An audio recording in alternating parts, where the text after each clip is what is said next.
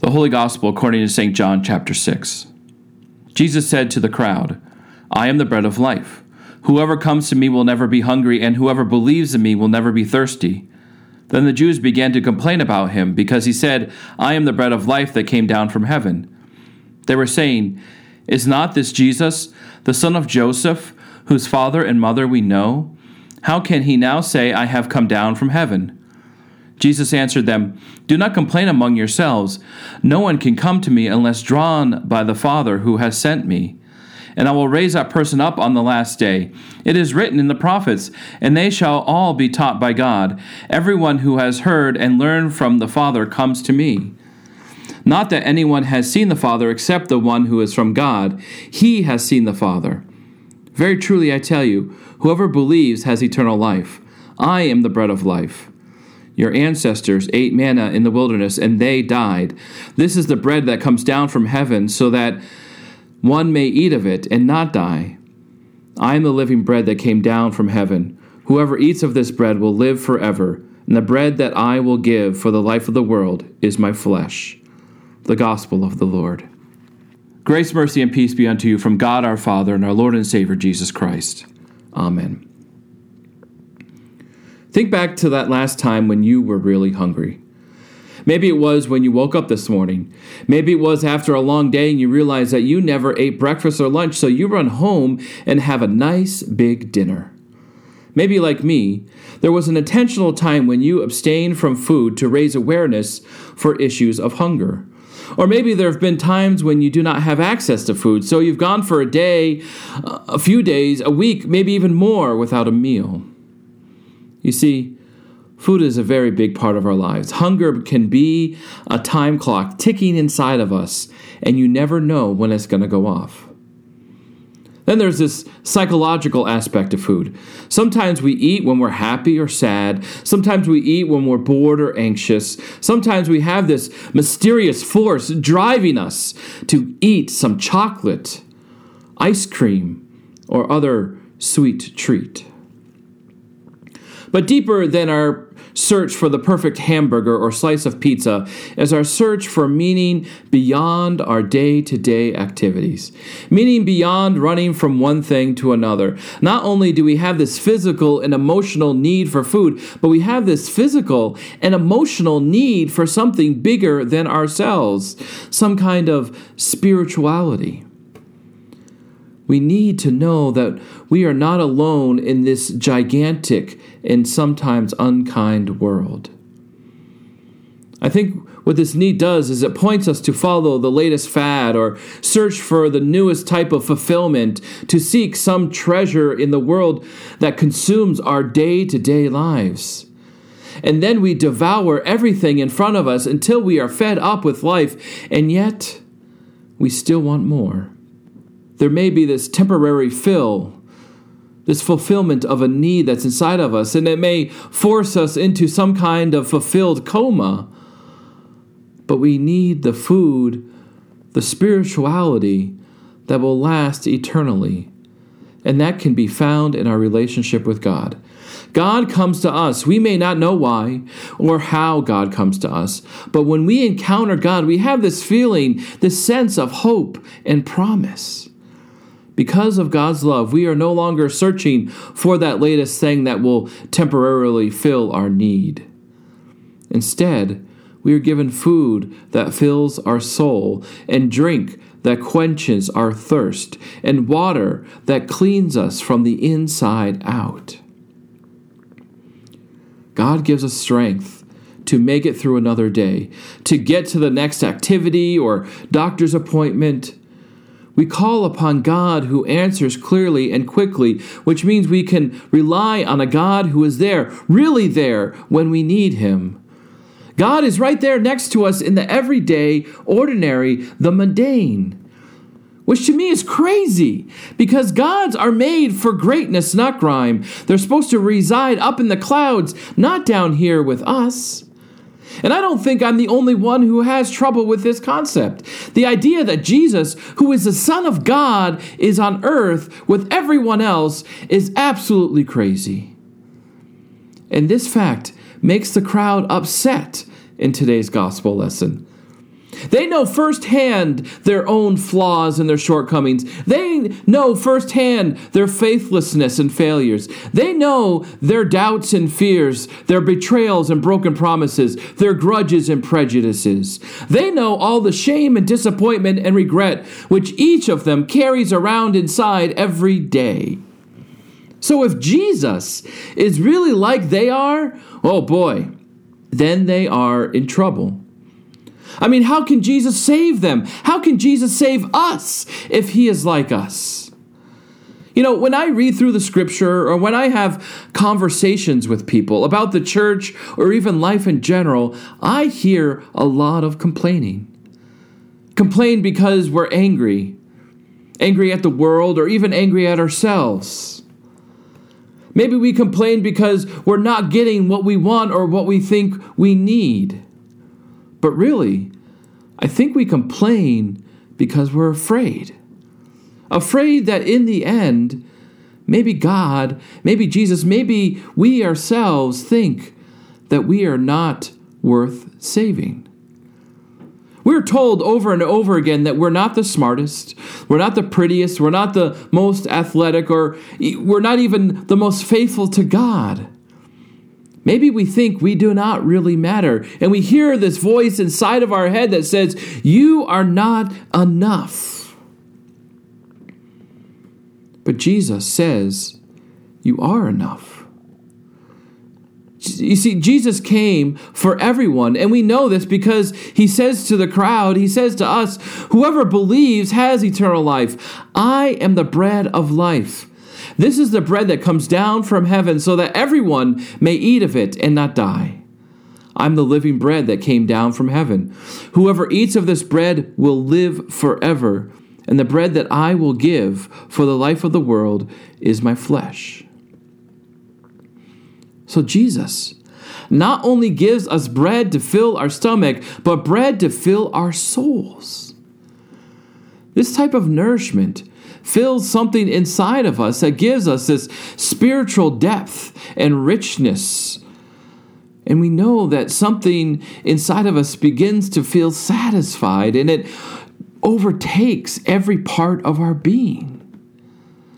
You see, this is given to each of us. And so many times we try to push it away. We want nothing to do with it, not because we don't love God, not because we don't love ourselves, but because we are afraid. We are afraid of what will happen if we accept God's love. If we embrace God's love in our lives, what is that going to do to our lives? How are lives going to change? The answer is tomorrow. This is not some Abbott and Costello routine. Let me explain. In the Morris West novel, The Clowns of God, there is a story of a father and daughter who are having an argument. She tells him that she is going to Paris to live with her boyfriend, and he won't let her. Why would she want to do something like that? He asks. And she tells him that she's afraid. Afraid of what? Her father says. I'm afraid of getting married and having children and trying to make a home, she says. While the whole world could tumble around our ears in a day. You see, you don't really understand, Dad. You survived a war. You've built things. You've raised families. But look at the world now. You've given us everything except tomorrow. Everything except tomorrow. Yet tomorrow is the one thing we need most. You see, we try to predict things, we try to control things, and we may even be good at it. But the one thing we cannot control is tomorrow. We cannot predict that tomorrow will be here. And if we entrust that over to God, if we entrust our lives over to God, how can we know that there will be a tomorrow? You see, we need to have a tomorrow filled with hope. Hope that tomorrow is going to be there for us. Hope that tomorrow is going to be better than today. You know, I once saw a newspaper ad that said, Hope Chest, brand new, half price, long story. You see, we all have are long stories. We've all experienced broken promises and shattered dreams. Sometimes we're ready to give up. And when we're confronted with the new reality of life, we say no more. No more promises, no more commitments, no more putting ourselves out there, because I am not going to take a chance or give my heart to anyone anymore. Not to my friends, not to my family, and especially not to God. You see, I will control my own tomorrow. But friends, it is when we come together and hear a message of love and grace and forgiveness that things can change for the better, that we can count on a brighter tomorrow. Going to church, showing up to Faith Lutheran Church week after week, we will hear the promises of God, promises that tell us no matter what we have done in our past, that God will love us and that God will be with us and that God offers us a tomorrow which will be better than we could ever imagine. You see, God sent His Son into the world not to condemn the world, but to give the world life, hope, and a better tomorrow. We hear messages like today when Jesus says, "Gather around the cross, come to the table, eat the bread of life, drink the cup of salvation, and live into eternity." This message gives us a moment of grace. Which reminds me of Fred. You see, Fred was a real gentleman. He spent his life serving other people. He loved his family. He loved his church. He was a teacher and a football coach, and he served on the council at church and was there every single Sunday looking his best. He was someone who had such a big heart, and he used it to help so many people throughout his life, and he had a strong spirit. One day, Fred received the news that he had cancer. And quickly, this man of honor who was confident and strong became someone who needed constant assistance, someone who could barely walk. But boy, was he proud. And he came to church every Sunday, even on Sundays when it would have been better for him to stay home.